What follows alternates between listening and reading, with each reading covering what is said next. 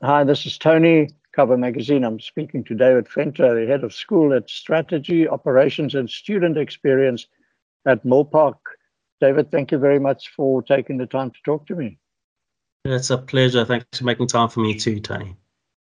Great stuff. As you might know, Cover is all about knowledge sharing, and most of the knowledge that we share is not our own, it's other people's knowledge. So we're now tapping into your knowledge of knowledge sharing. So we're talking about your financial services education side. And maybe you can just tell us a little bit, first of all, to start off with, how do you view financial services education in South Africa at the moment? So I think there's a lot that higher education institutions are doing right in South Africa. So I don't necessarily want to knock any other institution, but what I can tell you is that what differentiates us as a school, the School of Financial Services provides broad expertise across the four main areas of investment management, banking, risk and insurance, as well as financial planning. So we're unique in that sense that we're a higher education school which is run by financial service professionals for financial service professionals. So I think, let me go into a little bit more detail of what that means. Is from our side, we differentiate in that our team has deep subject matter expertise and experience, which is fused into our course content and through practical application, through outer qualifications from, whether it be from a higher certificate to a BCom to a postgraduate diploma. So across the board. So I think that's really where the differentiator stands from our point of view. And I think that's where we add value in the financial services education space. So, in the material that I've read about your financial services school, you talk about multidisciplinary education. What do you mean by that, and why is it important? Okay, so because financial service providers have needed to evolve, and in many cases are evolving over time, we have seen that we too have to kind of evolve in such a way that we're providing like multidisciplinary training. So what I mean by that, so if for instance, we look at one of the banking relationships we have where we're assisting the banks, that where they are busy working to reskill a portion of their workforce, from being in many cases administrative to being better equipped to give financial advice. So they came to us and they said, okay, we're moving a part of our workforce into this skills area. Please, can you help us upskill them? And then we put together a program for them, whether it be a higher certificate or advanced certificates, to upskill them in that vein. So from a multidisciplinary point of view, that's where we're coming from. Also, if you look at a number of financial service providers are offering add-on products to their current offering. And a lot of those add-on products would be, so let's say potentially if you had a bank where they were offering, let's say, pure transactional banking, a while back, and then over time they would add add-on products onto their offering. In the area, for instance, of, so if you had transactional banking, then they may be moved over to stockbroking services directly available through a mobile app, plus insurance services through a mobile app, plus financial planning access through a wealth manager, etc., etc. As those additional product lines increase, we've seen a emerging, let's say, of the skill sets across those different areas, which works perfectly across our subject matter expertise area within our now new merged school, which covers those areas. So from a point of view of, it's useful that we provide education across these multi-skilled areas where if corporate clients, for instance, would like to reskill their employees, they can do so like in a one-stop shop environment. So I think from that point of view, that's where we come from on that angle. So is this also sort of positioned for school leavers or people who've just qualified at university, etc., that would want to become more professional in specifically the field of financial services?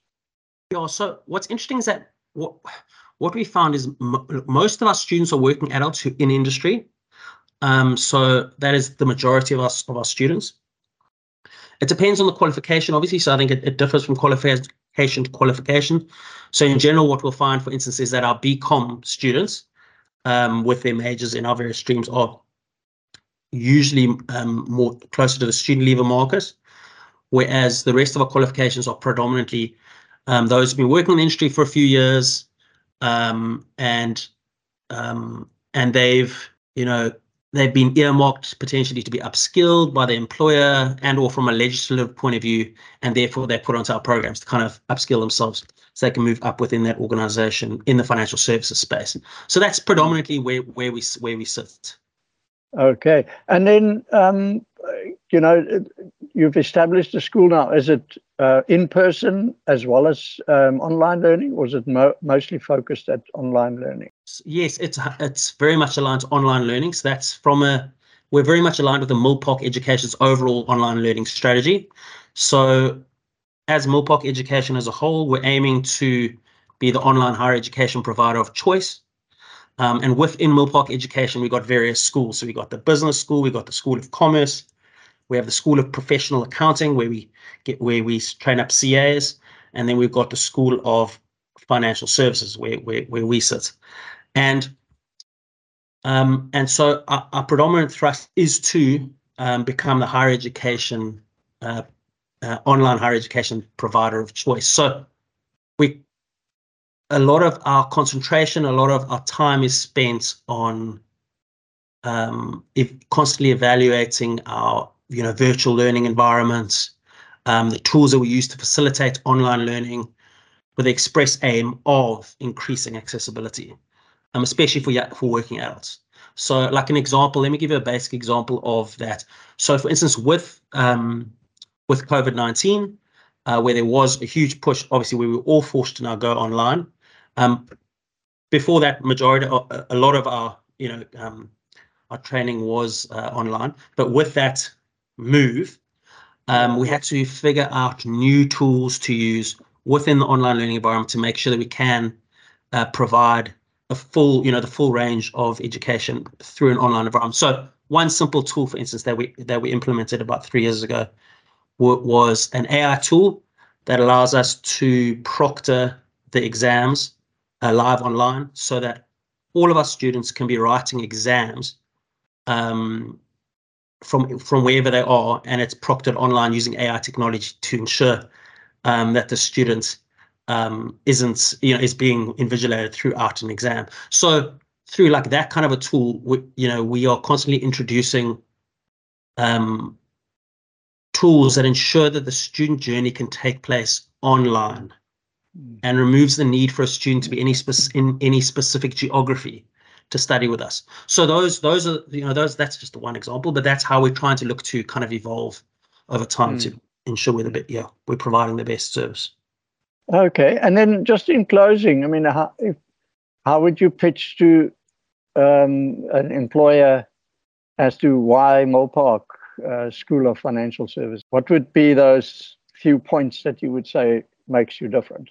So I'd like to bring also our head of school for academics, Petra Odendahl, into the conversation here, where she can also just kind of highlight high level from that point of view where she sees the why.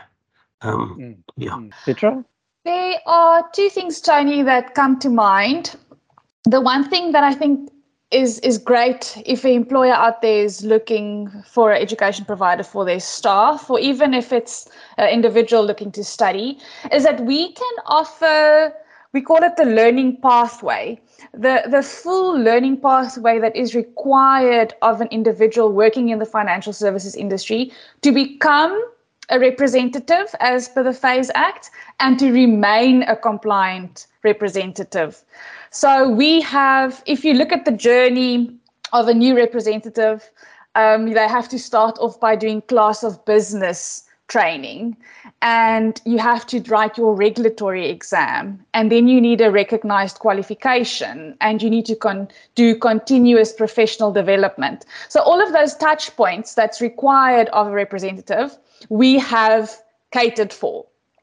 And if you are then compliant and you've done your NQF5 qualification that's necessary for you to be a rep, and you now decide you want to be a better advisor or a better representative for your clients, and you want to progress with your studies, we can then, from your NQF5, your high certificate, help you all the way up to a postgraduate level. So it's really starting on a journey with us and being with us, if you so choose, for 10 years or more as you progress in industry, in the types of clients you work with, and the type of skills that you feel you need. The other thing that David alluded to that I think is great is the fact that in excess of 90% of the academic staff that work in our school have worked in industry, so have been client facing. So we know what it's like to sit in front of a client, and the nuances required in managing those types of relationships. And also in excess of 90% of our academic staff have been working professionals and studying at the same time. So we have a lot of empathy of what it takes of a person to be working more than 8 to 5, have family responsibilities, and still having the burden of studies or the stress related to studies. So I think that is really a unique proposition that we have as a school. Yeah.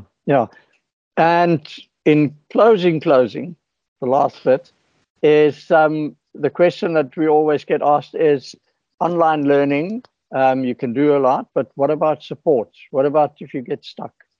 What do you do then? Yeah, so the good thing is that all of our programs are fully online with course material available via like our dynamic virtual learning environment, which includes things like tutor forums, having access to your tutor, live classes, videos. In addition, we also have online support and one-on-one virtual meetings, which are available to students to keep them, motivated and on track. So we have those various interventions to ensure that we have an active online presence with the student, and that the students know that we're there to support them. But in addition to that, Petru, as the academic head of school, is obsessive about constantly evolving and improving academic offering and delivery, framed around students on the run. Because as she said earlier, most of us have been working adults studying, and so we know how one has to manage, being on the run, studying on the run, making sure having a educational learning journey planned around your busy life. So I think that's something which we are constantly looking, Petra is constantly looking to ensure that our academic delivery meets students at that point. And she's always looking ways to improve that, which is great. And then I think that goes hand in hand, for instance, with my involvement in student experience and ensuring that from entry to exit, the student experience improves over time to be a seamless pathway, even from an administrative, getting registered, admitted, moving through the getting support, non-academic support within the school. So ensuring that there's seamlessness there, as well as something which has, I think, also again since COVID-19, and many of the personal journeys people took over that time, we've become more and more aware, and what we're trying to implement within our school, of being much more aware of the psychosocial environment in which the students at, so trying to meet them at their psychosocial needs. So we'll have a number of students who haven't studied for a number of years, and then they'll come to study with us after a long gap, and being there to meet the student at that point where they need additional help in getting back into the swing of things, getting them orientated back in studying. So there's additionally those touch points to ensure it's a smooth journey for them.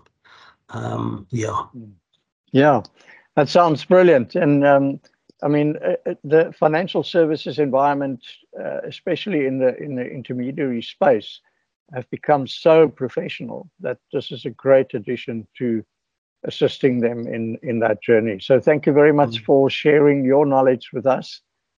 Pietro, David, it was really nice chatting to you, and I wish you luck for the next intake.